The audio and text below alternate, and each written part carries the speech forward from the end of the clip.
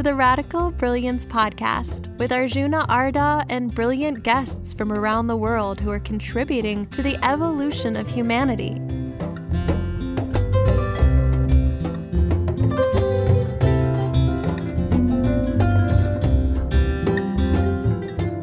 Today's guest is Alex Ebert, who's going to talk to us about celestial archaeology.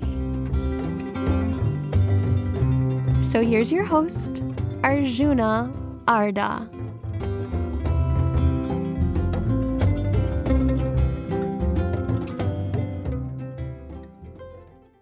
Hey, welcome back to the Radical Brilliance Podcast. Today's guest is my favorite musician on the whole planet.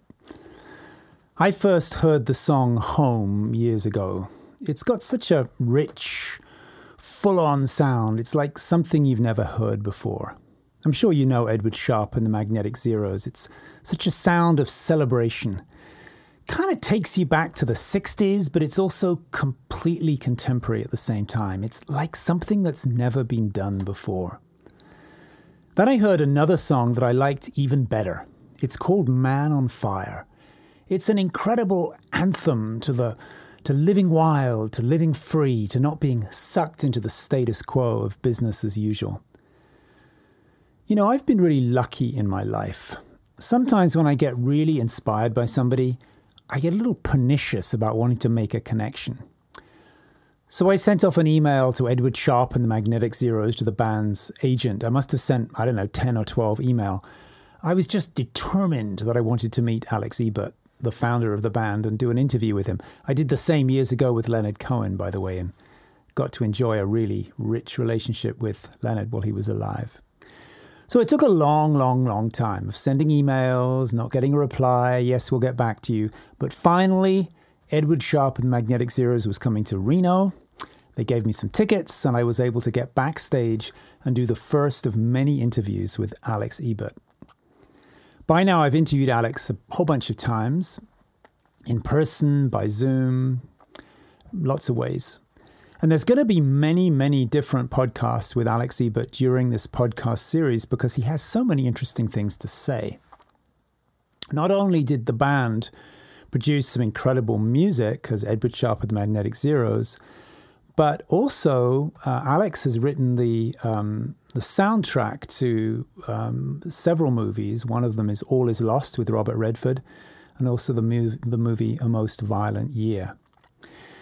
He's an incredibly versatile musician, but perhaps more important than that, Alex has a lot of really original, out-of-the-box ways of thinking.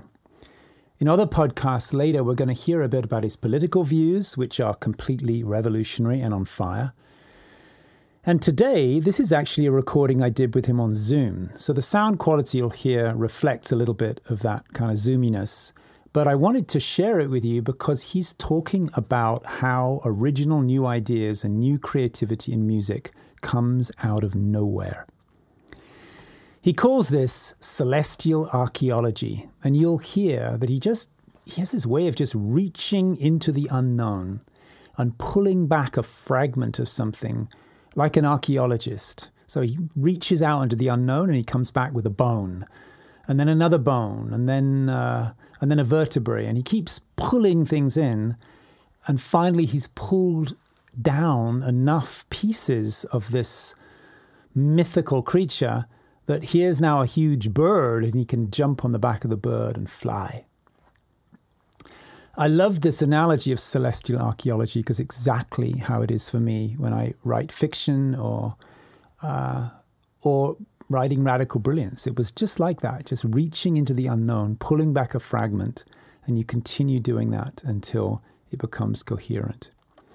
So this is a wonderful, incredible conversation with perhaps one of the most creative, bright, original minds alive on the planet today. Please enjoy this deeply. I think you'll find it very, very inspiring to your own sense of radical brilliance in your own life.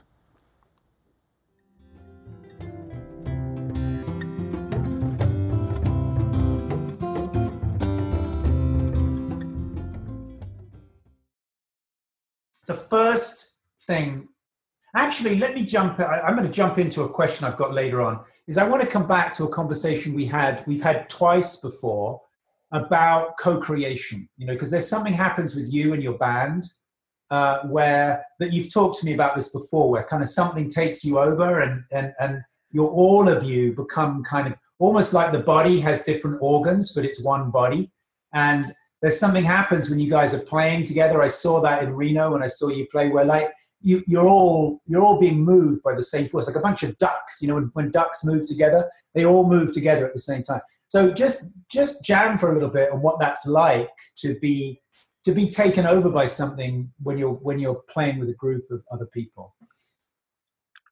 I think in a group setting, the feeling is like hopping a train. There's a great little moment in a Buster Keaton movie called, I think, The General or something, and there's this spinning house that's being spun by a storm, and he needs to get inside the house, but the house is being spun so quickly that the front door keeps moving by too fast, and he jumps and he hits the wall and then falls and then jumps and hits the wall, and then finally he jumps right through the front door and he gets in. And that's sort of the feeling of catching that sort of train with a group, and you can feel yourself get sort of snagged up by it. And once you're in that sort of groove, it's quite easy to stay in it. You just have to stay present. And actually the way to get in it too is almost like fishing. You just keep staying present, keep being present, keep being real, keep following your instincts, and then it's suddenly happening. And it's like catching a fish or something, or catching a train. I remember a concert I went to of yours in, it was the Wavy Gravy concert. You remember? Oh, yeah. Birthday for Wavy Gravy. And you were doing that song, you don't call it exactly Namaste. What do you call it? It's like, it's Om Nashime? Yeah, exactly. Anyway, you're doing that song, and there's a long kind of instrumental section in the middle of that. And it was really palpable when you were playing that concert, that you guys were you went into like a trance state where you were obviously like really taken over, and the band members were kind of being drawn into that. So, so what happens in moments like that? You know, what's going on when? Well, I mean, they're set up. They're designed to elicit that response from us, from the players of it. So that song has those moments built into them.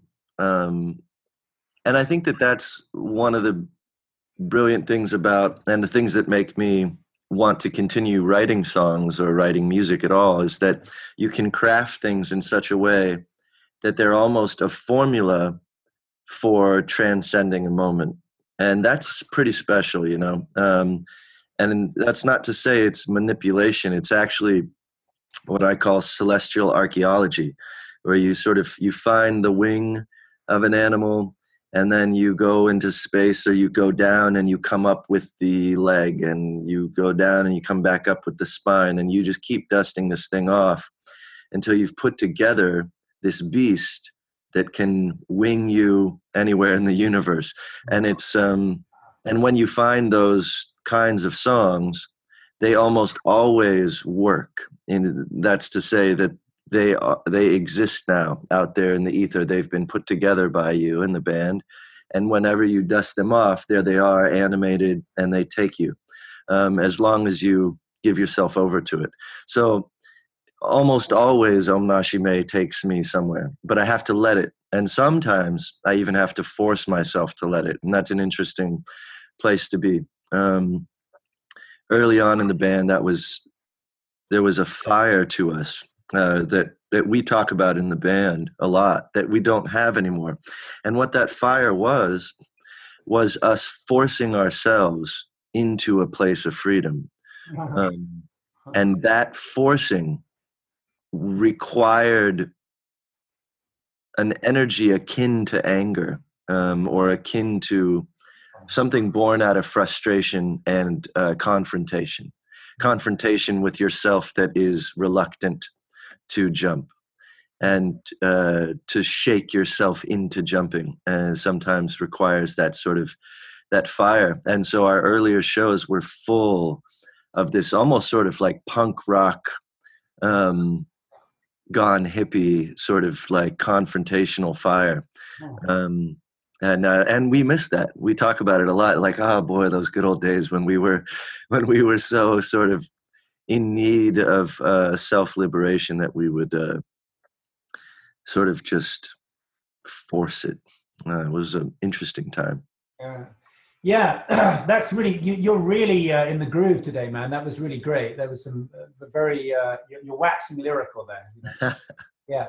I remember also, I mean, that quality you're talking about of that kind of slightly angry, frustrated, you know, it comes through a lot in Man on Fire and Jangling as well. Mm-hmm. Yeah, lyrically, especially Man on Fire.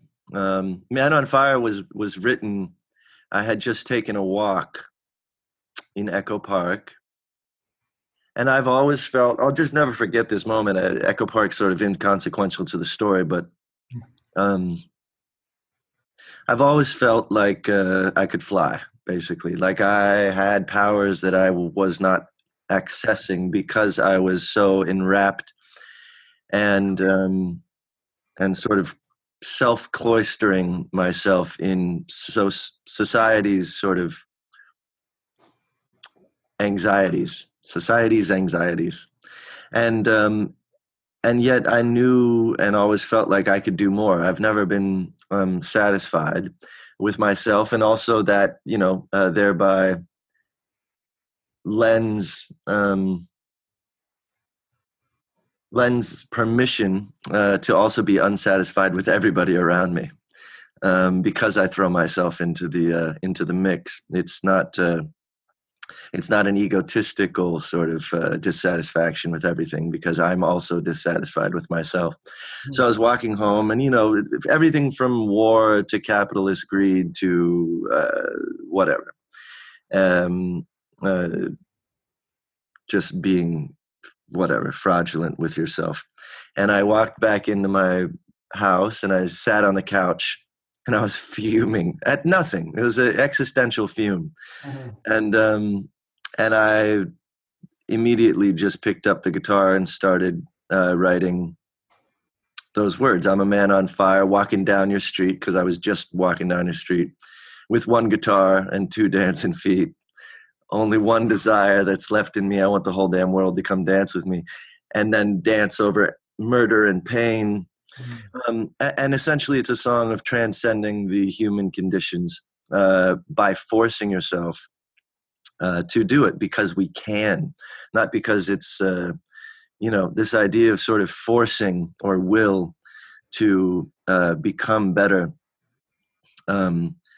is a theme throughout my life that I'm only now starting to sort of feel like I'm getting to a place where I don't need to feel like I'm forcing myself into the next phase of my life. But if I'm to be honest, I would say that even if I'm not forcing myself into the next growth phases of my life, I am being forced by circumstance of one kind or another. Yeah. You know, let me ask you a little bit about the relationship between Alex Ebert and Edward Sharpe, right? Because actually, there is a marked difference. Like when I'm talking to you now, there's even a different voice. You know, when I talk to you now, you sound like you're from Southern California, but Alex Ebert, I mean, Edward Sharpe kind of often talks in this kind of, you know, like Southern accent, you know, oh y'all, you know, and it feels like, I mean, particularly Man on Fire, I've seen you perform that a few times, and it often, you know, it feels like it's almost kind of mosaic or you know, like evangelical. It's kind of like somebody come in, like it, just tell me a little bit about, does it feel like a persona you adopt, almost like an actor in a play to bring a certain message through? It's interesting. I mean, I actually feel like I can denominate myself into two places. And they're not Edward Sharpe and Alexander. They're intellectual and street. And right now I'm being intellectual with you, I was having dinner last night at a fairly fancy house, um, and was aware of myself saying y'all, because I was in this sort of other context that wasn't streetly. And now that I live in New Orleans, I can't quite tell where one thing began and the other thing ended, because now I'm sort of am in a Southern culture and have been for a number of years.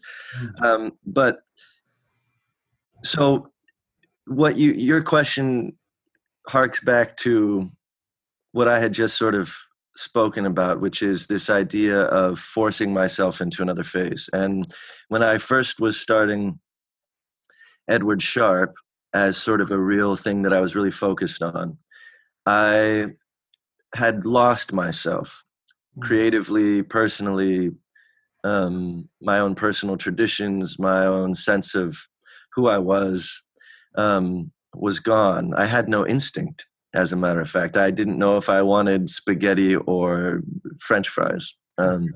I lost that, and in a very trackable way, and in a way that I already knew exactly why I'd lost it. I'd lost it because I was making art for other people, and I was succumbing to the notion of sort of that mix, that intersection of capitalism and art.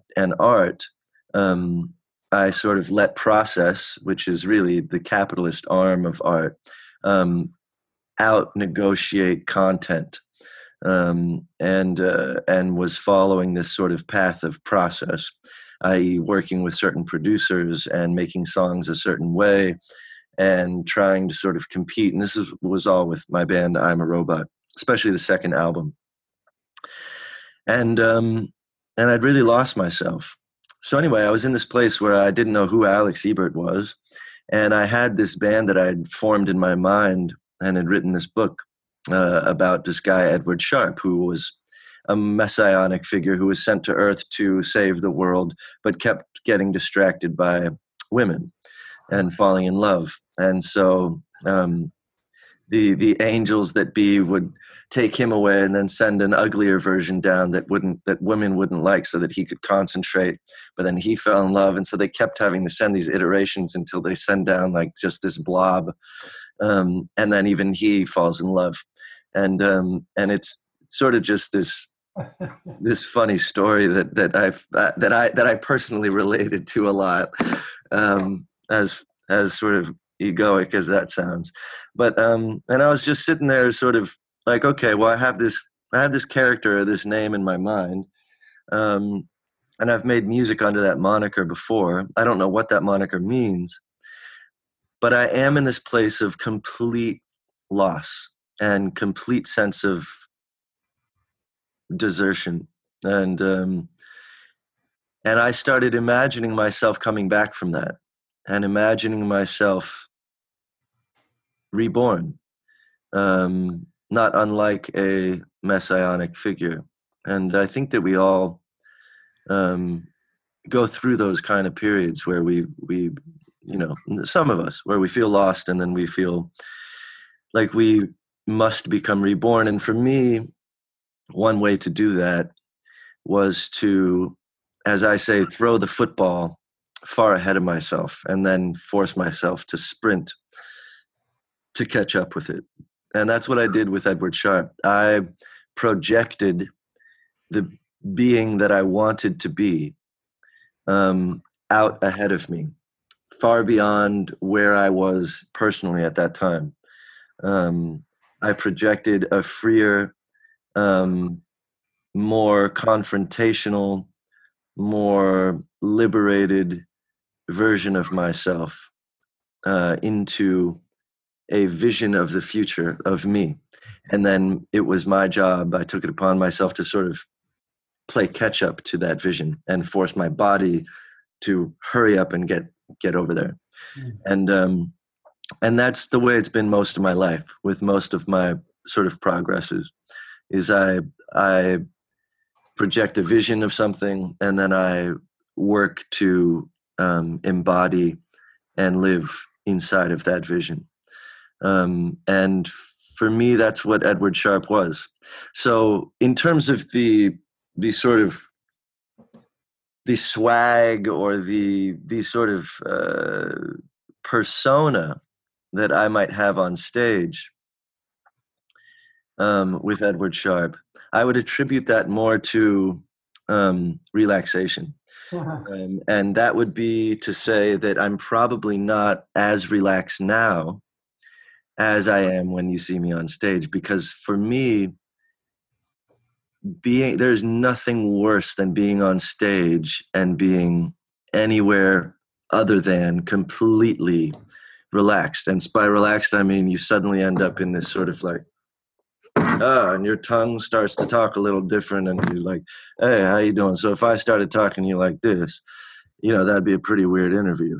You know what I mean? But like when I'm on stage, that's what is required, is to just let everything just sort of become mush, because otherwise it's just unbearable. So that's what you're seeing on stage.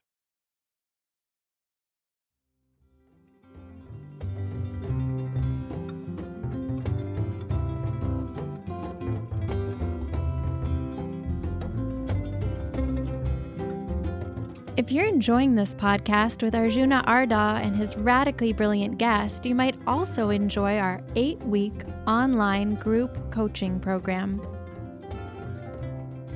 It's an opportunity to go deep and get stable in practices that enhance your own brilliance.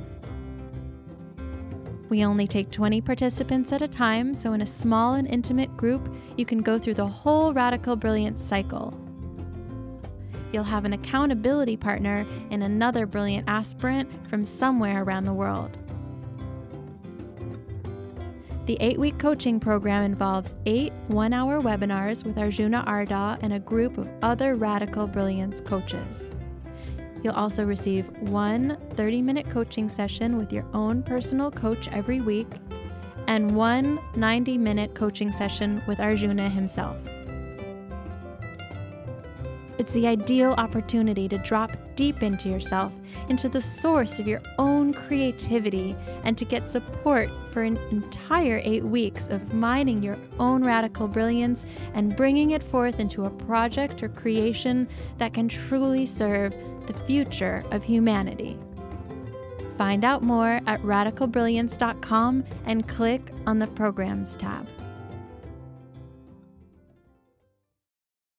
The what comes through on stage, so whatever Edward Sharpe is, whether it's how to define it, and you talked about this anger and frustration, and actually the music that your band produces, it often has a kind of a very subtle political, social drive to it, like Life is Hard or They Were Wrong. Those are songs that they're not love songs, they're not even indulgent songs, they're really songs that leave you with a feeling of social change. So how do you feel about the relationship between music and art and the state of the world today? It's interesting. I was just putting together a letter for City National Bank. City National Bank is the bank of choice for the entertainment industry, and they happen to be bought by Royal Bank of Canada, who are still financing the Energy Transfer Partners who built the Dakota Access Pipeline and who are building all these leaking pipelines everywhere. And I went about getting signatures on this letter. And the actors, they sign up right away. Oh. The musicians, of all people, are the ones that are more sort of wary and frightened, it seems, of signing up. And I got some great musicians to sign up, but I guess my point is that I think music has become, again, I keep having to bring back sort of commodification and that intersectionality of capitalism and art.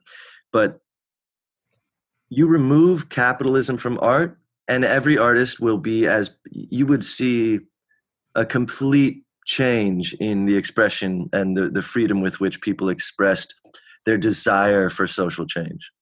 It is only the constraints of attempting at popularity constantly and being in that game of sort of commerce that sort of puts the kibosh on political or social change imbibing itself in the music. So these days you get a political song and it's completely enshrouded in like poetry so that no one can really tell the meaning, so that they don't really offend their base that's in Texas or vice versa.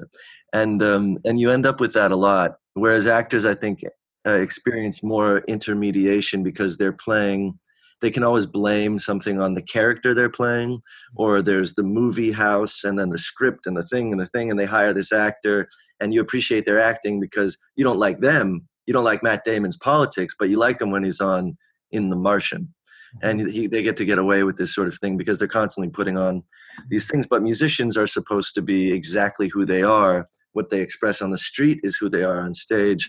And so I think they get a little more afraid with that disintermediation to express their true desires. For me, however, precisely because musicians tend not to do that is precisely why I tend to do that. Mm-hmm. Because as a creative person, I look for the gaps in the artistic fabric of society. When I wrote Home, I knew, and Jade and I had sung it, I knew that this was something that had been missing from the cultural fabric of society for at least 30 years. There was something called earnestness in it, and that had been banished. Mm-hmm. So that was a big hole. And when you see things that have gone completely out of fashion, it's only a matter of time before those things come back. Now, we'd written it with all our hearts. Like I made it it was a pure song. And when JD jumped up and sang Alabama, Arkansas, it was a pure, in fact, she hadn't written it down. She was lying on this bed, popped up and was like, give me the mic. And she said, Alabama, Arkansas. So it was a pure expression, but in reflection and looking at that song, what we had just made, I immediately recognized that it was going to serve a purpose. And that purpose being to fit into an empty box, basically, that society had either abandoned or forgotten about. A love song that wasn't completely riddled with sexuality, a love song that was all about that was entirely earnest, and not about a breakup or, really sort of just this earnest tones of friendship. And anyway, so as an artist, that's what I look for. And still, now, even with Trump in office, the biggest gap missing in, I would say, all art is political voice or social change. And so that gives me a great opportunity constantly to be of service, because the reason why I never wrote Home Again or a Four on the Floor with a bunch of haze and the thing that, everyone started doing after that, and some other bands, really us and Mumford, is because now it was done. Now everyone's doing it. So I didn't want to capitalize on something that was popular, because now it's already done. That's no fun for me as an artist. It's filled now. That whole part of the canvas is complete. Now I look elsewhere and see, where are there gaps? Where can I be of artistic service? It's great. It's brilliant. Yeah. I often reflect that the most radical political position you can take is not rebellion or anger, but gratitude. When you're actually overflowing with gratitude and celebration, they can't touch you. They can't say you anything when you're happy. They can't piss you off.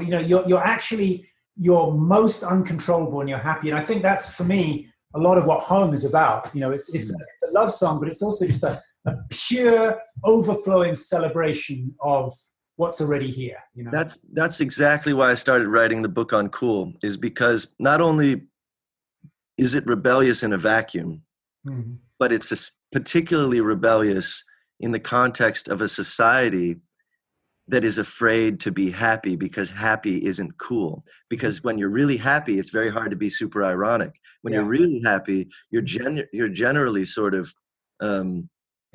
eager and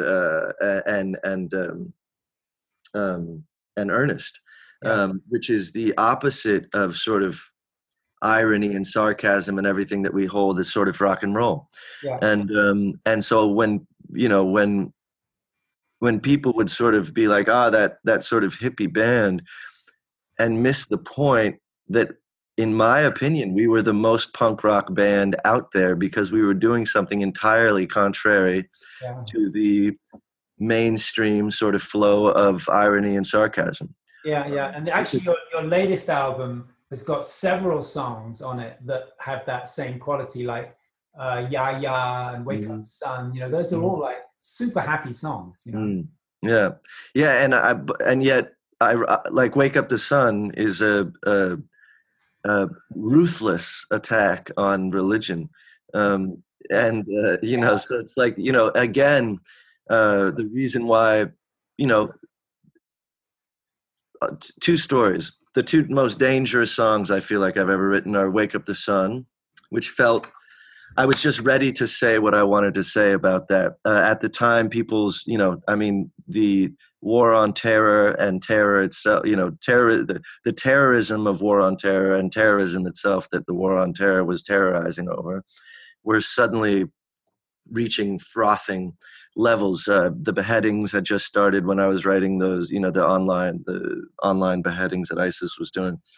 And I Don't Want to Pray, right? What's that? The other one would be I Don't Want to Pray. That's right. Yeah, the other one is I Don't Want to Pray. But the reason I Don't Want to Pray was one of the most dangerous songs I'd ever felt like I was written was not the words I don't want to pray, but I love my God, God made, saying the word God. Because where do you hear like, oh my God, you hear it in sort of, colloquialisms in songs, but you don't hear it in any sense in, something earnest in a pop song or, in bands these days. And again, because dabbling and all that, I mean, it's funny, but the power of social anxiety and peer pressure in the artistic community is really fucking profound. So if it's the culture to be sarcastic, ironic, non-committal, whatever it is, atheist, you really don't dare go against that unless you want to fringe yourself sort of permanently. But I am most comfortable at the fringe, I think, or at least I feel most relevant to myself at the fringe. It's interesting. I have a chapter in this book that I've just finished called Don't Try to Write a Bestseller. And it's mostly about, that chapter is mostly oriented to the written word. But I'm talking that chapter how when you write something aiming to sell a lot, you're actually catering to the mainstream. So you're basically aiming, then now you're aiming at, keeping up with the Kardashians and the shopping channel, and so the best way to eradicate brilliance from your work is to aim to sell a lot, which is that's exactly how I lost myself. It's thinking of the audience. And when I was writing Cool, the first, I was engaged with my best friend I sort of engaged to co-write it with me. It's about 5 years ago now. And he is a professor, and had just gotten his PhD. And the first thing he wanted to talk about was who our audience was. And I refused to talk about who our audience was. It was driving me crazy. I didn't want to even think about who our audience was. And that's because for me, that has traditionally been the the entree into the biggest traps I've ever encountered in my life, where I end up thinking about who the audience is, and within a couple months I might as well be dead, like, because I'm just suddenly like, I don't know where I stand, because I'm writing for other people. And I think musically that's especially tough, thinking about your audience and all that. It's again sort of this idea of capitalism and popularity and whatnot. And yet you can argue that you're being of service, so that, like, if your audience is, if you're writing a children's book, for instance, you want to keep in mind that you're writing it for children, right? Otherwise it's not going to work, because parents, you probably curse, or you say something that kids shouldn't hear, or that would be odd. So I think that, there's this fine line of knowing what direction, what tone you want to speak in, and then really focusing on the success of how that would boil over. And I think it's a dance that artists have to do constantly, is, balance between your own voice and who you're speaking to. So when you're not writing for your audience, when you're not trying to, get a Grammy or something, then who are you answerable to? Like, where is it that you look to know that you did a good job, if you're not looking to your position on iTunes or something?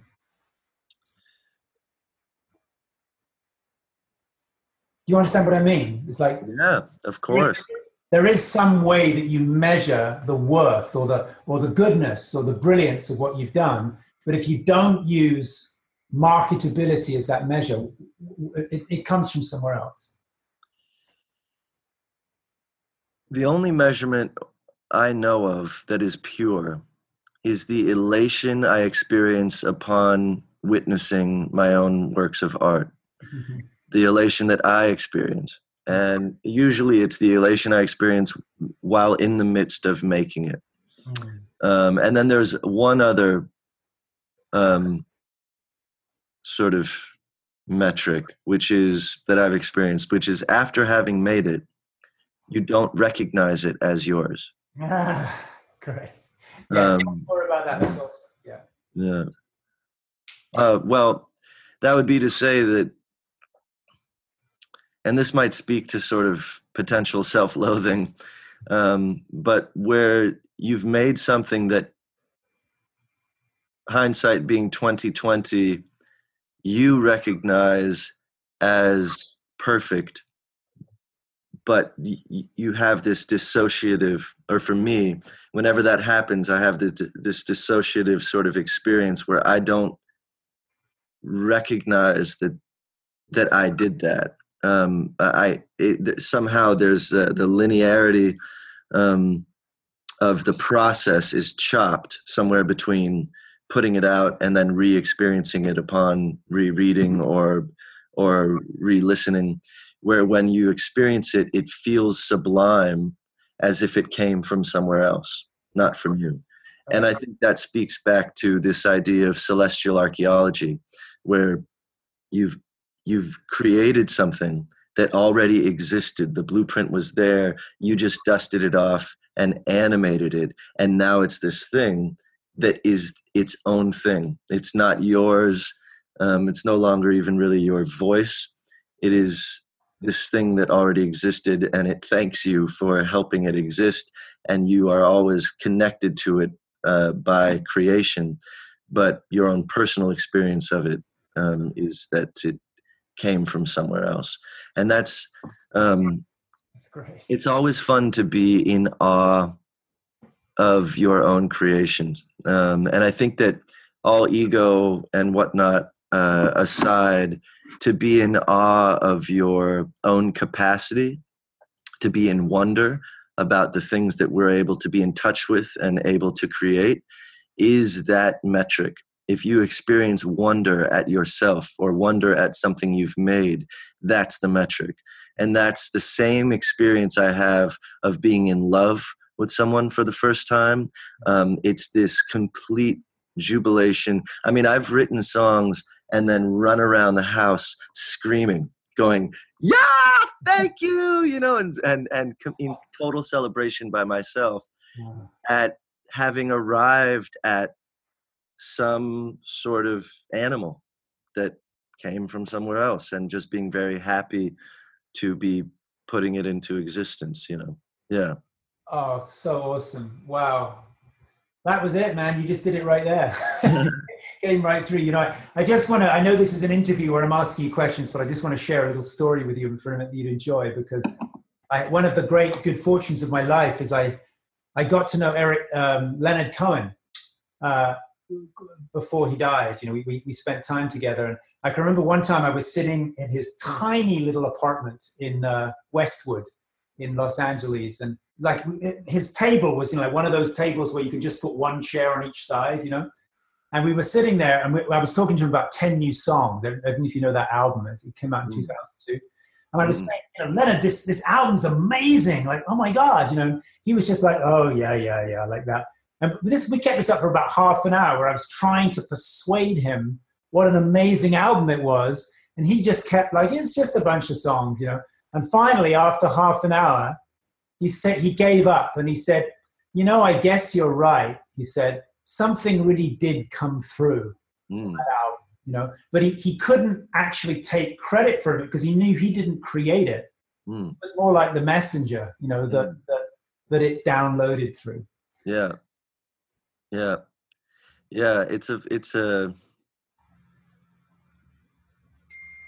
It really is this sort of, archaeology is the way it feels to me. Yeah, I love that term. Yeah, that's great. It's brilliant. Yeah. I wanted to jump subject for a minute. So I know that I remember before you went on stage in Reno, you pulled out a drawer in your bus, and you had a whole bunch of supplements. And one of the chapters in my book is about supplements, I mean legal supplements, that enhance creativity or presence. So I'd like to ask you a little bit of what you found most useful in terms of, you know, nutritional supplementation, both for the creative process, but also for transmission of brilliance in a concert. Well, for a concert is a bit different because it requires total relaxation. There's two ways that I've experienced to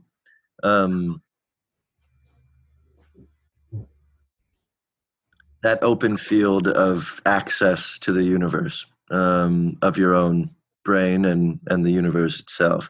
One is total relaxation, and then the other is total freneticism. And they seem like polar opposites, but they can sort of arrive at similar places. When I need to think and write, especially writing, I prefer to be very, very, very, very, very, very, very, very energized, and to have my mind sort of extremely sort of alert and stirred. And so, you know, for that, there's the myriad things from caffeine on to, you know, like I have these caffeine pills now that are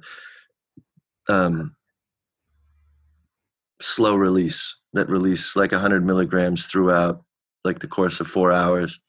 And I hardly use them because caffeine's a vasoconstrictor, and I don't particularly want to cut off my blood flow. So yeah, it's you know, green tea and whatnot, and things like that.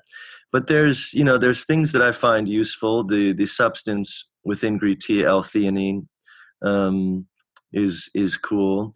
There's stuff that I got into that is legal, but it's not on the shelves, but that I think are really pretty potent and powerful. One of them is on the shelf. This vinpocetine and things like it are they're basically choline uptake accelerators, and ginkgo biloba, which stirs more blood to your brain. But so your brain eats this choline, and you may have seen me pull out this stuff called colaracetam. Piracetam you can get off the shelves. Colaracetam is this sort of special stuff you have to get from, a place, and it arrives and it says not for human consumption, and it's from a lab. But I was taking that stuff for a little while, but it can deplete your choline. So you have to eat, egg yolks and whatnot to replenish. So lately I just haven't been dabbling, and have really been finding that calorie restriction, I guess as some people call it, or just basically not eating that much, puts me basically in a state of heightened alertness where I basically have a surplus of energy that feels like I'm sort of on coffee, and it's almost jittery and gives me that sort of extra energy that might force me to sort of feel jittery. But when I sit down to write or I go to work on something, it starts to sort of manifest itself as that extra energy that I need to focus on stuff.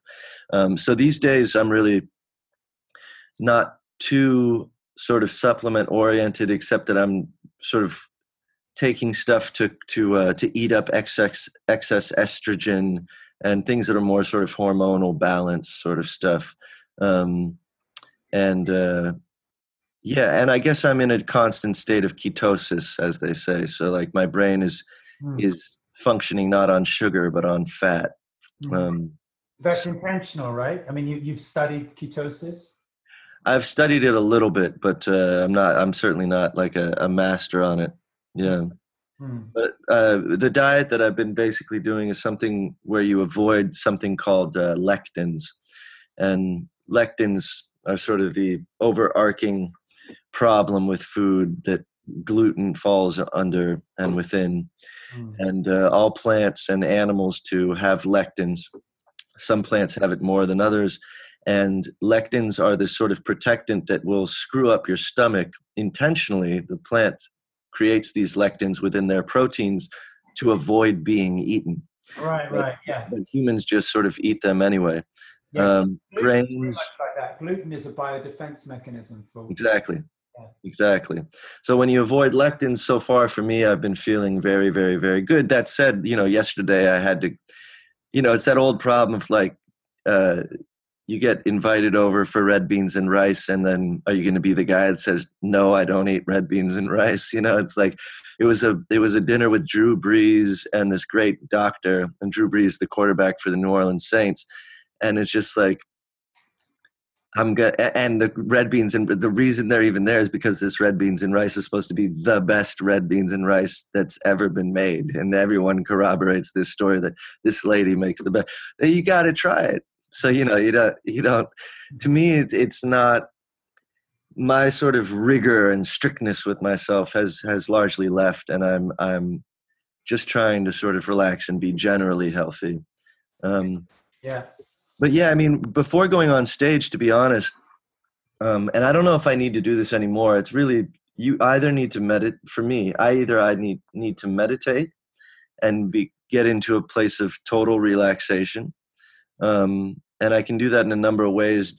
Some are very easy, like defocusing my eyes and focusing just on space.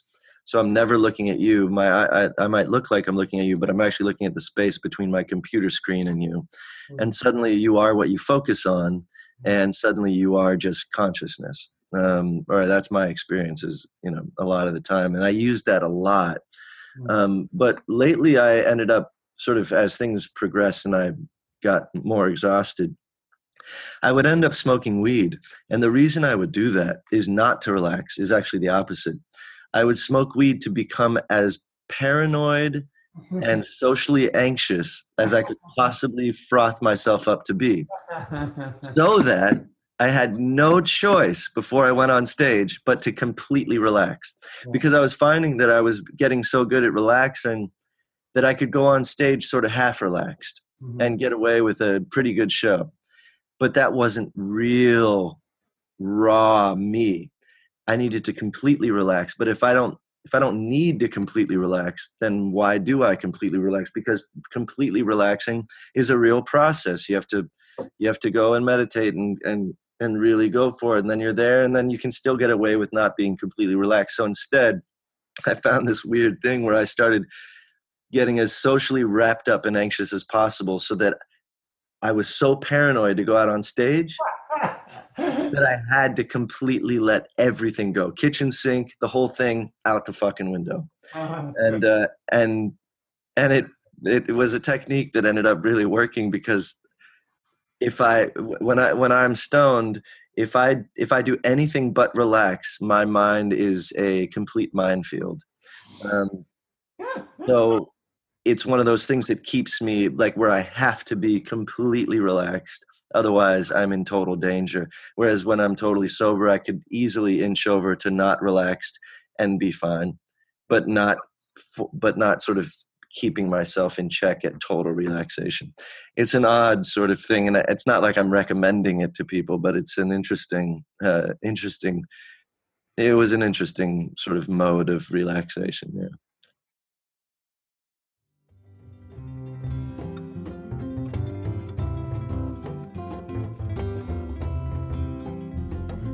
As you're listening to this conversation with Arjuna Ardha and his radically brilliant guest, you might feel inspired to go deeper into your own expression of radical brilliance.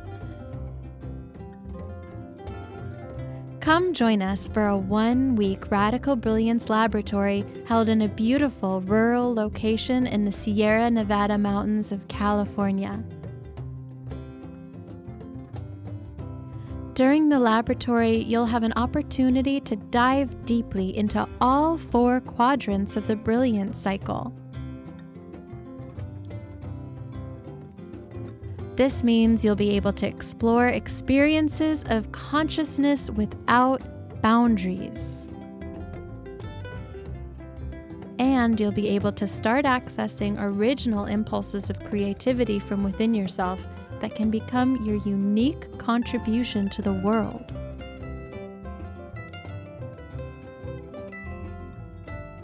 You can get in touch with your own learning and integrate mistakes that will allow you to mature and grow. You'll have the chance to deeply mine your own resources, as well as connect with other brilliant people in a small, intimate context for a week. You can check out the Radical Brilliance Laboratories at radicalbrilliance.com under the Events tab.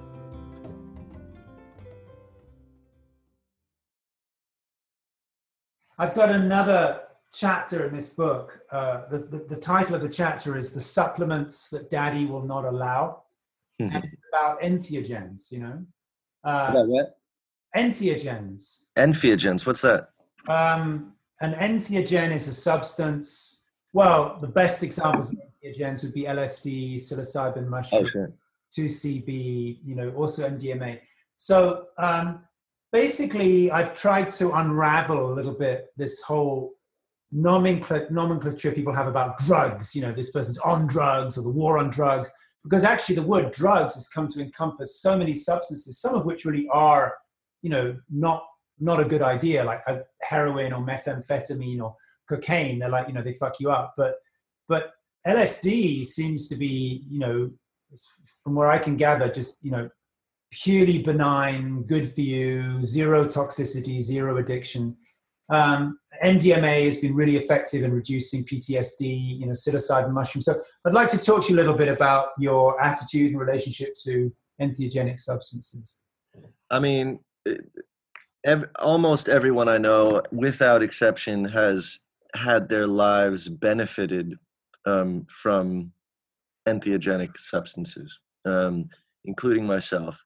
And the reasons are still being discovered and studied. And, you know, there's some great people putting a lot of money actually into studying what it is that happens with the brain and connectivity, and what it is that unlocks. I know that psilocybin has been studied, the brain has been studied while people are on psilocybin, and it turns out that the brain is just basically smarter.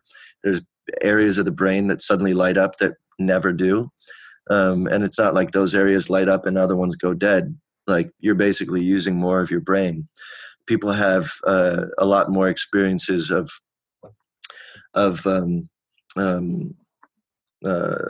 psychic ability and connectivity, and I've experienced that too. And you know, the reasons for sort of demonizing these things are all based on, well, two things. One, misunderstanding, and then misunderstandings perpetuated by subcultures that are sort of easily viewable as too rebellious, or as, you know, as irresponsible. And those are all superficial, you know, viewpoints based on superficialities, like a beard, or like bell bottoms, things like, especially in the 60s, that happened, that you know, people were kind of talking kind of dumb, and you know, and so mainstream culture, it was very, very easy to sort of just write all that stuff off as crime, basically, and as dangerous. And of course, you know, part and parcel with, especially in the 60s, was the civil rights movement and the anti-war movement. And especially the anti-war movement got very wrapped up in, you know, they were sort of part and parcel with LSD and weed. And so that sort of rebellion all got lumped into the same thing, and it all got sort of misunderstood. And then you had, you know, some interesting folks, you know, like Leary and whatnot, and people really throwing it in mainstream culture's face, in a sense, and really sort of parading the oddity around, and almost trying to be offensive. What's kind of cool is that, and while I completely understand the urge to shove that stuff in repressive faces, because oppression is just so unbearable that it's a common response. I mean, it's the response the knee jerk I generally have. But what I like about these days, and what I'm seeing happen, that a number of things are facilitating, and not that I'm a Burning Man type of guy, actually, because it's just too exhausting to sort of, I'm not into partying for 7 days.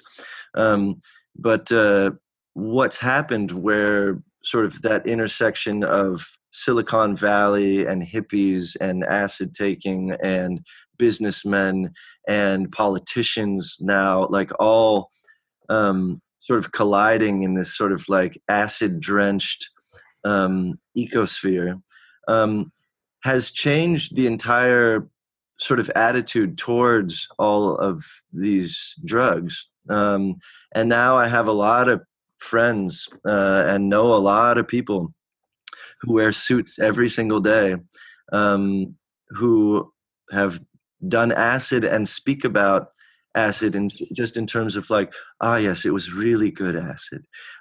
We had, you know, and it's not in your face.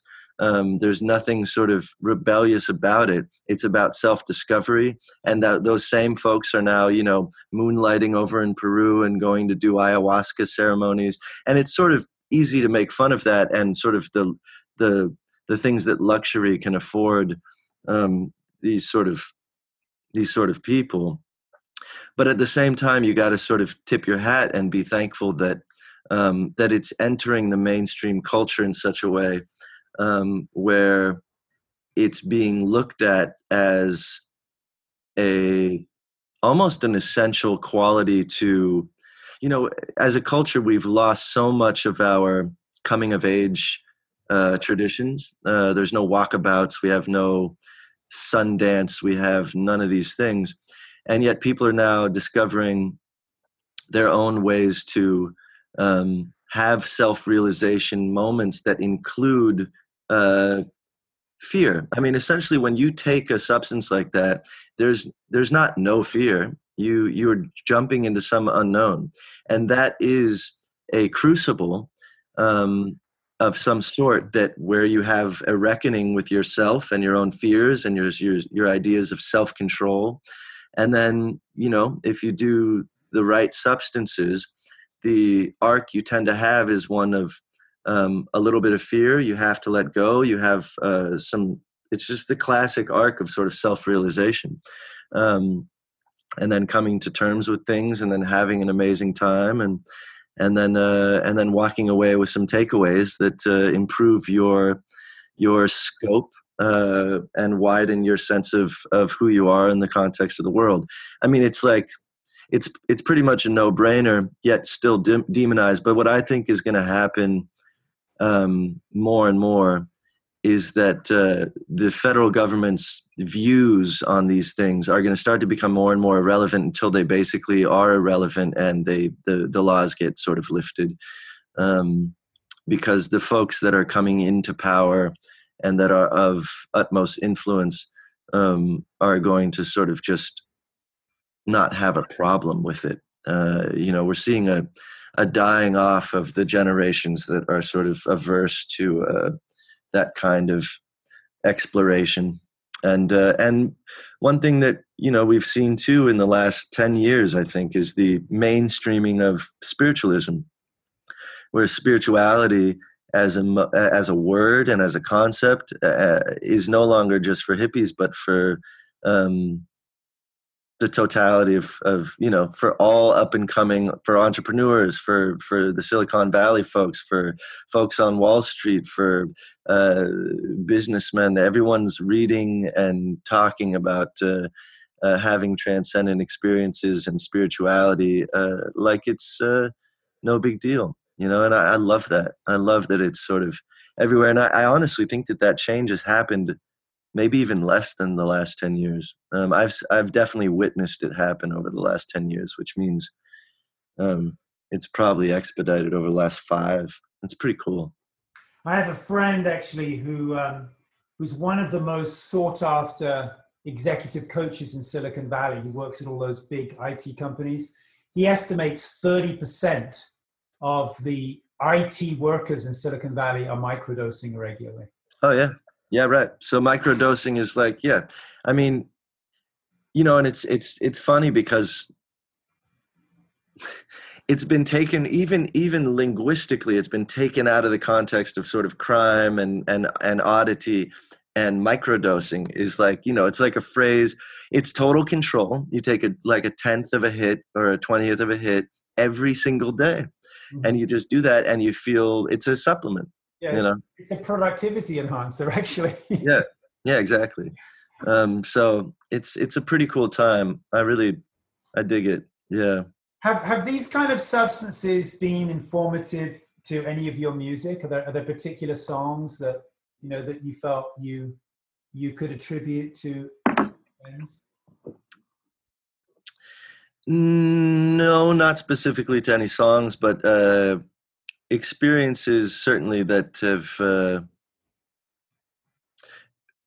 earlier on, when I was in college, when I was 19, psilocybin had some eye-opening effects on me that I ended up writing a bunch of songs about and thinking about a lot. I still think about them. When I was 7 years old, I had a easily the most vivid hallucination or vision that I've ever had. I don't expect ever to have another vision quite as intense. And I was 7 and I wasn't on any substance.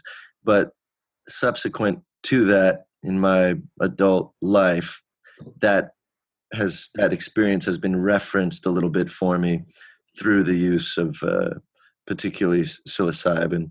But for me now, it's like, I did acid once, and in your whole life? Yeah, once, one full dose in my whole life, and since then I have done like 2 or 3 days of microdosing. But for me, acid is my my experience of acid was so profound that afterwards I felt like I would be,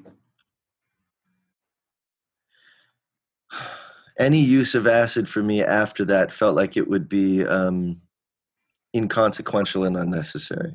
I felt like I got the full download. I still feel that way. And any use of acid from here on out feels to me like it would be recreational. And I don't necessarily feel like I need a recreational experience of acid. I have plenty of friends that do it regularly, and I could be totally wrong and have another, full, all out sort of like aha moment. But for me, it's not come up yet. And that was about 10 years ago. So for me, so far, I haven't had the need or urge to do it again. Yeah. Sweet. Yeah. Listen, I'm going to just throw a whole bunch of keywords at you and just see if any of them land, because this book, the book I've written, is really as comprehensively as possible. I'm examining what is the soil in which brilliance can most easily bear fruit, and that's why I'm interviewing you, because I think your music is, extraordinarily original. So I've included a whole bunch of factors, and I'll just read off, and you can see if any of them are significant for you. So one is sleep patterns, like playing with or bringing some discipline to sleep patterns, taking vacations, like taking long breaks, sex and the way you use sex to practice, diet. We already talked about supplements and entheogens, dissolving belief, sitting meditation, prayer and devotion, like calling on a higher power, having role models and mentors. We talked already about not mainstreaming. So, so I just wonder if any of those keywords just stand out as elements in your life that have really helped you to be original. Two of them. So this is a cool time to have this conversation for me, because I feel like I'm now entering a different phase where I can't physically withstand the practices that have helped me before, because they actually are fairly detrimental to the physical body. But like what? You mentioned a couple things. When people ask me, what's my sound? How do you get your sound? I say rushing. The engineers that work for me, actually, it'd be funny to interview them, because I'm curious what they would say. But I know that it's not, like, I can hear them sort of chuckle, and then if enough months go by, sort of get flustered, because I have zero patience for protocol or process. Throw the mic up, give me the fucking mic, I need it right now, because this moment is when the moment is more important than the miking. I need this moment right now. I need to say what I have to say right now. I have to hit that snare right now. I have this idea right now. Forget process. I need to capture this right now, because that's the most important thing. Is it recording? Great. Is it recording? Are we ready? Are we ready? Is it ready? Great. And then they fucking hate it, because their whole school of thought is to get something sounding right. And there's my partner, Nico, and Edward Sharp, loves just taking his time with the mic placement and places it right in the thing. But you know what happens when you do that the right way? It sounds like everything else. Yeah. So I end up, through rushing, having this sound that sounds unique. So that's one. I thought you said Russian. No, rushing. I was waiting for what Russia had to do with it. No Trump hidden gems there. No, just rushing. Yeah. So rushing is a thing for me, and what that tells, the story that tells for me, is that when I wake up and if I have inspiration, that thing is to be followed and to be completely honored. Somehow these things come, and then the inspiration to do them is there. The idea may stay, but the inspiration to do them may start to evaporate, or it may start to mutate, or you may start to be like, well, maybe we'll do it this way. But if you rush to the idea and you meet it as soon as it happens, and you make sure, I mean, I've Rome, my ex-girlfriend and baby mama, has this sort of impression of me that she'll do. She's basically making fun of me, but she'll say, and she hates it. And I think it actually ruined our relationship to a large degree. But I would just run in and out of rooms and not really say hi to anyone. But it would just be to get from the studio to go to the kitchen to get a snack to come back. But I couldn't engage in anyone, because if I did that, it would be a whole nother world. I need to stay in this world and keep fostering this world and whatever this thought is, and keep going on this thing, because otherwise I'm going to sort of lose the sort of the atmosphere that I'm breathing, which is this song or this thing or this idea. And so there's nothing very healthy about what I'm describing now. Another thing that happens is the loss of sleep, and the total fixation on to the point of sort of an OCD calling to constantly be creating. And if you have an idea, then you need to spit it out. But if you don't have an idea, the idea is waiting there for you, and you need to go work it out. And so you're up all night, and then you're up too long, and your brain doesn't have time to rest, so you don't sleep. And then suddenly you wake up the next morning, and your body is aching, and you're in bad shape. And you can end up in this weird physical pattern where the time you get to be 38, which happened to me, I suddenly was physically ill and had to take a break. So then the other thing that came up for me is taking a break or a vacation. So there's three things I would say that some of them are contradictory. One is rushing to the moment. And I don't mean just rushing in general, but rushing to the inspiration. If it happens, you rush to kiss it. You rush to embrace it. You make it happen.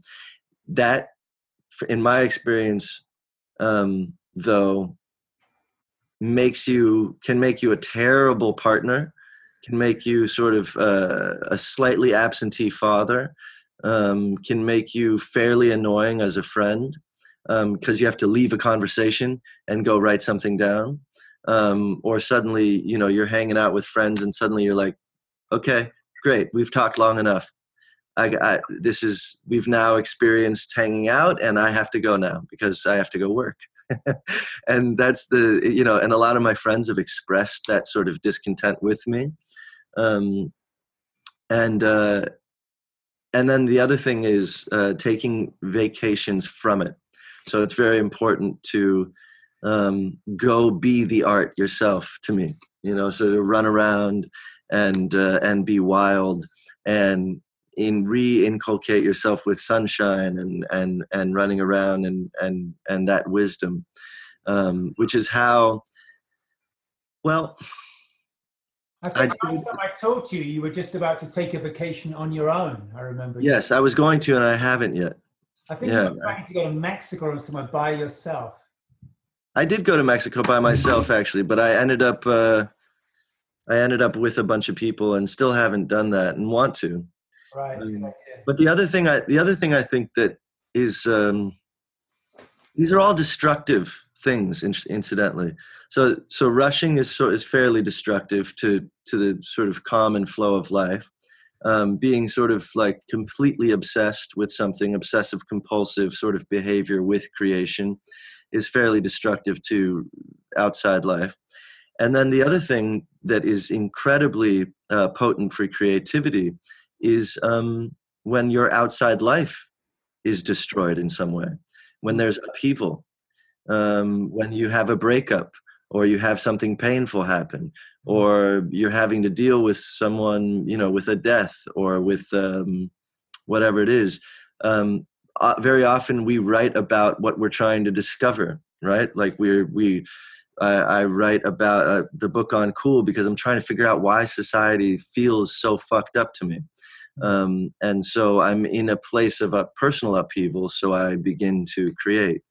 And and that is not to say that I believe that art can't come from a happy place or a place of joy, because actually what I experience while doing, as soon as I engage and embark, I'm in a place of joy. I'm almost very, very rarely am I upset while making something, unless I'm sad, but it's usually a kind of longing or love sickness, and romance behind that. Otherwise, I'm in a place of pretty exhilarated place of creation, because that sense of meeting the inspiration, going down and coming up with an idea, is so exhilarating, especially when you give yourself over to entirely honoring it and bringing it into reality. That it's really exhilarating. But what I've found lately is that it's unbalanced. And I think that, if I'm not mistaken, a lot of the folks throughout history that have been single-mindedly creative had personal lives that were a bit unbalanced. You might even say unhealthy, And so I think... Example, yeah. What's that? Steve Jobs would be a good example of that. Yeah, Steve Jobs, Mozart. I mean, like you got the sort of... it's a Philip Glass. The room for other things starts to shrink, and one thing I'm sort of grappling with now actually is relationships. And there was this quote: you want a great, passionate sexual relationship. You want great friends that you hang out with all the time. And you want an amazing career that you're very passionate about. But you can only have two of these things. So which are they going to be? In my experience, you can have one and a half of those things. What were they again? It was like romantic sexual love. Romantic sexual relationship or partnership. That's one. Friendship, deep and personal group of friends and friendship with people. Right. And an amazing sort of passion-filled career. Who says you can only have? Who says you can't have all three? Well, my experience is that to be balanced, and I'm just getting into trying to be balanced. So we'll see what happens with my experiment with being balanced. Yeah. But my experience so far with being unbalanced is that mastery requires repetition on the order of excluding a lot of other things in your life. And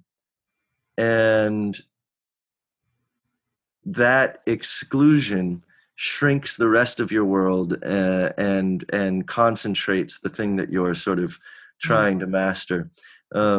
Now we'll see if maybe, more ideas and more fertile ground end up sort of coming up more often, because I'm paying less attention, almost like maybe like a relationship where you're sort of non-attached and the other partner is sort of like, well, what about me? And maybe my inspiration will start to sort of ask me. But my experience in the past is that when I've ignored my instincts, and my instincts can be anything from get up, you have this idea, but when I've ignored my instincts, eventually they've gone and kicked rocks. They've been like the dejected boy who can't get attention from his father anymore, and so disappears and gets a motorcycle and runs off to Africa or whatever. And then suddenly you're like, wait, where's my kid? Where's my inspiration? And you ignored it for too long.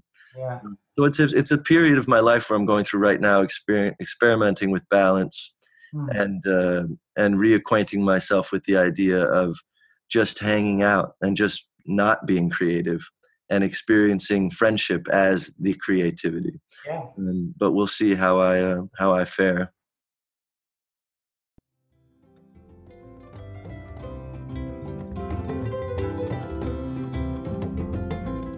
If you're enjoying this podcast, you might enjoy dropping by radicalbrilliance.com.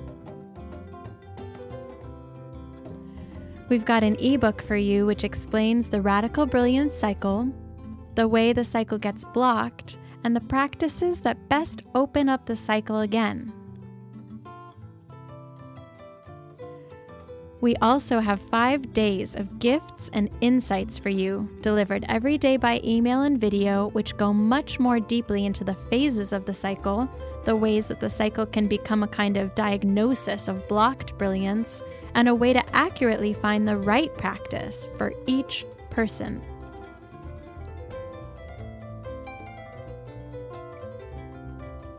In addition, you'll receive a video about the single most important practice that we have determined affects brilliance, and another video about everyone's favorite topic, brilliant sex.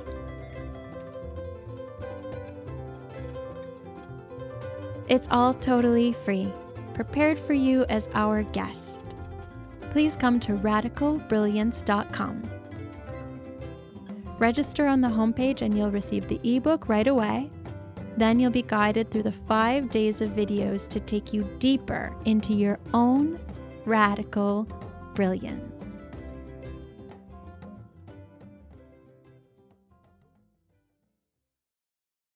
It's a very interesting question you raised about this choice, because actually, when I look at that list of 3 things, at the risk of sounding rather self-aggrandizing, I feel I've got all 3 of those really, really raging, or all of them are raging. I mean, my marriage is incredibly romantic and sexual and fantastic, and I've got great friends, and I'm totally a man on fire with my work. So, yeah, there's hope, brother. Yeah, there is. I can feel it. I guess there's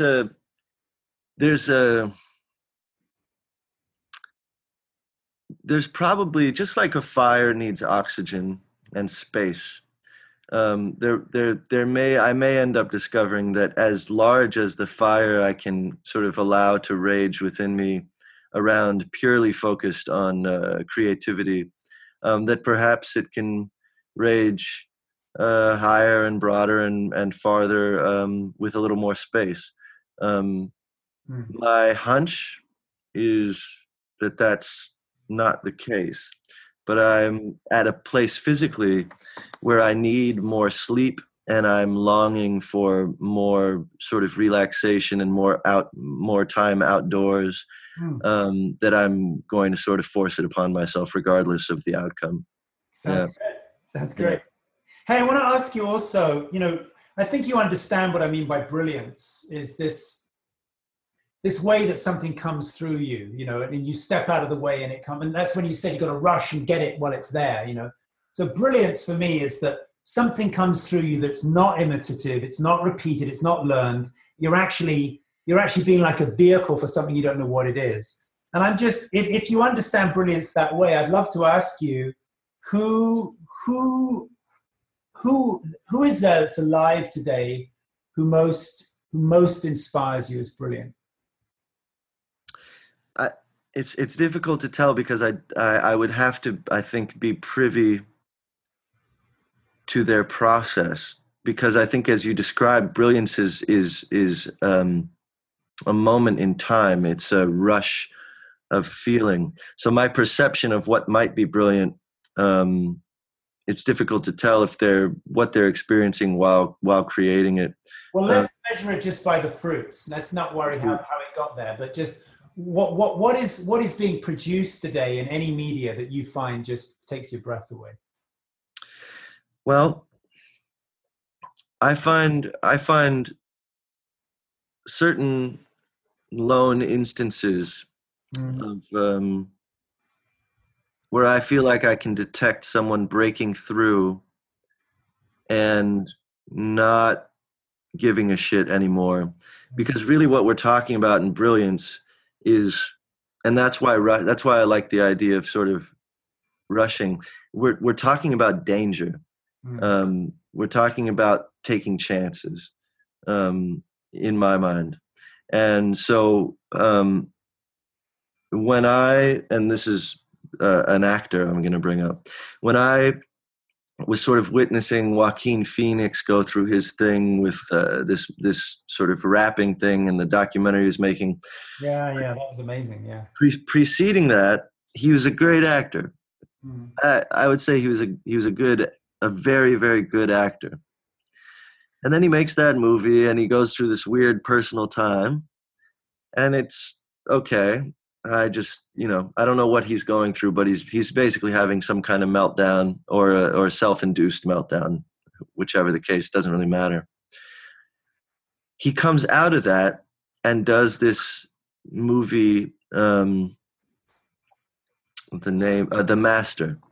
And his performance in The Master, I hadn't seen something like that since Brando and Last Tango in Paris. I was completely electrified by his presence. This was a man on fucking fire. I didn't know if he was going to grab the camera. I didn't know what was going to happen on screen at any moment. And that's really what I look for in any artist is, are they eschewing everything that shackles you from your truest, most potent self? Because really, when you eschew those things, all those things you're eschewing are safety nets. They're all little pieces of safety. Posturing, posing, speaking a certain way, these various things are all little safety nets. And when you see someone dangling up there on the tightrope without a safety net, you can immediately tell there's no safety net. And that's always the most electrifying place to be in, not only personally, but as a viewer, I think, or as an experiencer. And I've got to say that no one else is coming to mind at the moment in terms of either music, in terms of I'll be tickled by some interesting things, but I can always tell, and I'm not going to name these things by name because I don't want to sort of offend them, but I can always tell, I'm thinking of some musical things right now, that as cool as they are and innovative, they are all a part of some enclave or subculture. And if you're a part of a subculture, you're abiding by strictures. You are abiding by certain rules that subculture is sort of ostensibly sort of putting forth that you're abiding by, and therefore you're not free. And I don't sense your danger because you have your audience in mind. You're pleasing that audience, and you're propagating this subculture, which means that you're surrounded by sort of these rules, and you're propagating them. And I can sense that. And even if it's a subculture of a subculture of a subculture, it's still safe. Yeah. And you don't get the sense that they're out there in the middle of the ocean experimenting, just them and God, and that's it. Wow. And that's the only moments that I really find compelling. Awesome, man. That's great. Yeah. There's a young woman, early 20s, just recently emerged, called Maggie Rogers. Have you heard of her? She did a song called Alaska. Mm-mm. Okay, check her out. I think she like you, she reminds me of somebody basically alone in the middle of the ocean, just responding to God. The song Alaska, which is a great song, she actually wrote it while hiking alone in Alaska, trying to get over a breakup of a relationship. So she was just alone in the wilderness, and this song came through. She was kind of discovered by, who's the guy who did Happy? He's a great musician. Pharrell? Yeah. Pharrell, what's his name? Pharrell Williams? Mm-hmm. Yeah, he discovered her. Cool. She's extraordinary. She's really, you can just feel she's just being herself. It's like she can't fake it. That's awesome. Yeah. I that's what I look for. And we've had them throughout. I must say also, though, about myself, I don't keep my ears or eyes to the ground. I don't know very much about what's going on and what's cool and whatnot. I just tend to presume that anything new or hip that's coming out is abiding by the rules that I keep seeing everyone abide by, even if they're subculture rules. So yeah, even the coolest things that are out there right now that even that my friends love, just kind of won't do it for me unless there was a band I remember called the Mean Reds. And when I'm a Robot was touring Warped Tour, this little group, and they must have been like 16 at the time. And they were just fucking on fire, did not give a fuck. They were really, really fairly inspiring to me. And that's sort of one of the last times that I sort of felt like I saw something live in music where I was like, wow, this is not manicured in any sense of the word. This is not,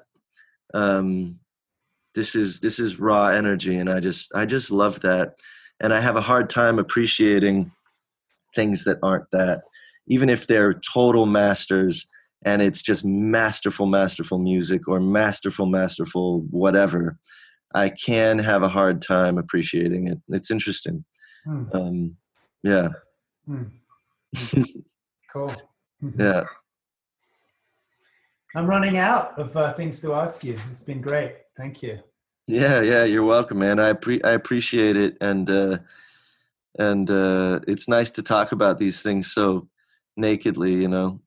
Especially the point where I'm at, where my body's sort of like broken down from working so much. I mean, like I'm writing those 2 books, and I have 2 apps that I'm building. I have something called the newirs.com, which I'm working on rebooting, and it's going to be in concert with this organization called taxrevolution.us, and we're going to work to try and pass legislation in Illinois where people can reallocate up to $500 of their state income taxes to 501c3s, which is a thing that they got going on in Arizona already, but then I want to try and move that federally. And then there's something called proxy.vote, where we rearrange the idea and have built a back end to support the running of a proxy instead of a politician, where the proxy is legally bound to vote in Washington in total accord with the way that their constituency is voting on the app, and their constituency is privy to every vote. And then I'm working on, this divestment thing. I started this thing called howtodivest.org, and now we're going to do something called Divest United and unite the environmental movement with the private prison system movement and get these banks to divest and get LA to divest from Wells Fargo. And I'm writing letters to City National Bank, and I'm talking with you. And I'm making music, and I'm scoring, and I'm making a whole album, but then I'm also editing a movie. I just finished a documentary. I have a screenplay I'm writing. So like when I start talking about, it's like funny because all of these things are brilliant. So for me, that's always traditionally been my lateralization of experience, is not like, oh, I go on a hike and then I go surfing and then I work and then I love my lover and then I go to a party. It's no, I go from the novel to the music to the pop song to the to the political stuff to my thing in Detroit, starting this co-op community land trust with these amazing people in Detroit. That's my sort of like that's how I broaden my experiences traditionally. And then, it starts,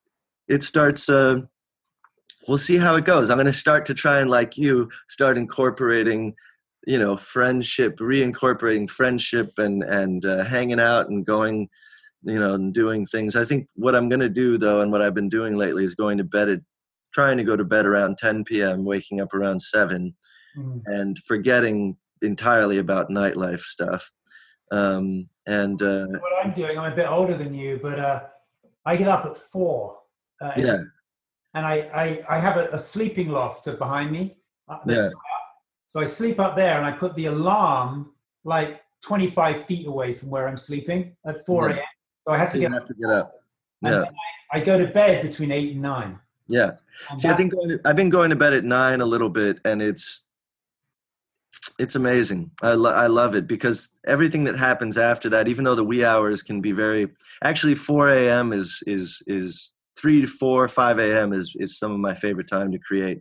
Yeah. And in fact, that's speaking of time, I think that's very important. You either need to stay up late or get up early, in order to really access whatever the moon is sort of drawing out of the brain, the waters of the tides of the brain. Yeah.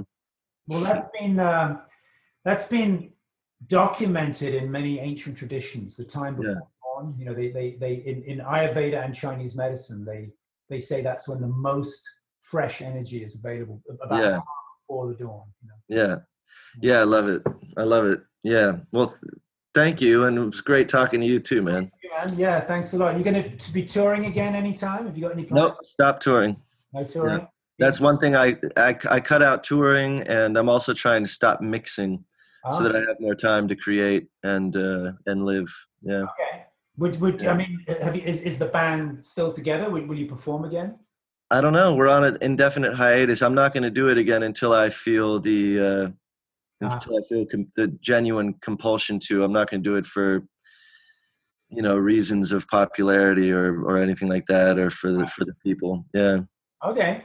Oh. Yeah. Well, I know whatever you turn your attention to is going to be a gift. So. Yeah. Thanks. I hope so. Yeah. Great. All right. Well, thanks a lot for the time. I really, really appreciate it. You've given me man. I'm glad I got it in. Glad. Great words. Okay. All right. Cheers, brother. Thank you. Bye.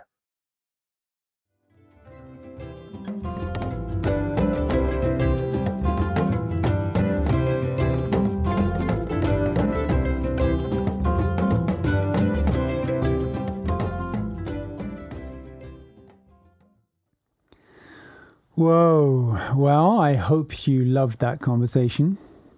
We've actually got plenty more Alex Ebert coming your way. I also interviewed him in Reno. And I also, as I record this for you now, I'm just about to get on a plane in a few days to fly to New Orleans, where he lives. And we're going to make a series of video dialogues together. I am just so inspired. There's about, 15, 20 people in the world, I think, who just absolutely inspire me completely, who feel like the definition of radical brilliance. One was Leonard Cohen. But those 15, 20 people are going to be regular guests on this podcast, and you'll get to see who they are as time goes by. Coming up soon is Daniel Schmachtenberger, who's very high on that list as well. Okay, so as always with the Radical Brilliance podcast, I want to make sure that we get to transform what we hear here in the dialogues into something practical that you can implement in your life today, starting right away. So Alex talked in our conversation about two things that I think can be really helpful to us. The first was celestial archaeology, this notion that you can reach your hand into space and pull down a fragment and then another fragment and create a mythical creature. And that's really something you can take with you if you do a practice in the morning. If you spend some time for sitting, for doing physical practice, for maybe walking, running, dancing. Also, you can take some time to write with the intention that each day you're going to pull down another fragment of the mythical creature, and you're going to create a bird that you can fly on. So that's celestial archaeology, which is something you can definitely bring. But the practice today that I really want to encourage you to do right away was where Alex talked about throwing the football as far forward as possible and then sprinting to catch up with it. Let me remind you, he said, I think we all go through those kind of periods where some of us feel lost, and then we feel like we must become reborn. And for me, one way to do that is to throw the football far ahead of myself and then force myself to sprint to catch up with it. And that's what I did with Edward Sharp. I projected the being that I wanted to be out there ahead of me, far beyond where I was personally at the time. And I projected a freer, more confrontational, more liberated version of myself into a vision of the future of me. And then it was my job, I took it on myself to start to play catch up to that vision and force my body to hurry up and get over there. So that's what I want to invite you, radically brilliant friend, to do today. I want to invite you to throw the football out as far as you can into the future, and then we're going to sprint to catch up with it. So what does that mean? I'm going to ask you to do a little journaling right after this podcast, or as soon as you can. And I recommend that you don't journal on a keyboard or a phone. I recommend you get yourself a notebook. I like Moleskine. It's a kind of fancy brand of notebook. It's a little bit more classy. And I actually use a fountain pen, to write with real black ink in it from a Quink ink bottle. Because when I use a fountain pen and a real notebook, it actually, something happens. The transmission of depth is stronger than, for me anyway, than trying to, for example, type with my thumbs on a phone or use Siri or something. So I'm going to ask you to take your notebook and to vision what would be the most radically brilliant, totally contributing appearance of you. What would be the version of you that would be the most inspiring, that would make the greatest difference, so that when you do finally die one day, there would be not one thread of regret. You would know that you've lived fully, you've lived generously, you've lived brilliantly in every area of your life. I'm going to invite you now just to take a few minutes and just journal that. You can journal a vision of yourself maybe 2 years ahead, 5 years ahead, 10 years ahead, as many years in the future as you need for you to be able to paint a picture of yourself without any restriction. What would be the version of you swept clean of mediocrity, swept clean of conformity, swept clean of fixation of your own needs, swept clean of mood swings? If you were thoroughly cleansed of everything that keeps you distracted, what would it take for you to be a woman or a man on fire, making the greatest possible difference? So go ahead when we finish, go ahead and just do that for just 5 or 10 minutes, paint a picture, and then you can ask yourself, okay, great. So now I've got a coherent vision of who I could be, the most contributing version of myself. Now, what's it going to take to start sprinting to catch up? What do I need to do today, tomorrow? What are the little steps I need to integrate into my life to catch up with that vision of myself? Maybe you could think of 3 practical steps you could take. Get up earlier in the morning, stop drinking alcohol or cut down, or spend longer sitting, or go to a dance event. What are the things you need to do to bring your body into alignment with your vision? I invite you to go to radicalbrilliance.com, our website, or go to Facebook/Radical Brilliance. And if you scroll down in Facebook, you'll find the post about this particular podcast. You'll find it also in the podcast area of the website. And I'd love for you to share what happened when you did this practice. It would be great. And I will read that personally and get back to you on it. Looking forward to welcome you back to our next episode, which will be with another amazing, extraordinary voice. Our next guest is Daniel Schmachtenberger, the founder of the Neurohacker Collective, the inventor of qualia and many other nootropics that are in development right now. I think he's probably the most brilliant, forward-thinking mind I've had any contact with in my life. It's like talking to somebody 50 or 100 years, living 50 or 100 years in the future, coming back to share with us our potential. Daniel Schmachtenberger is an amazing, amazing mind, and you'll be able to share what he has to say in episode 3. Thanks for being here.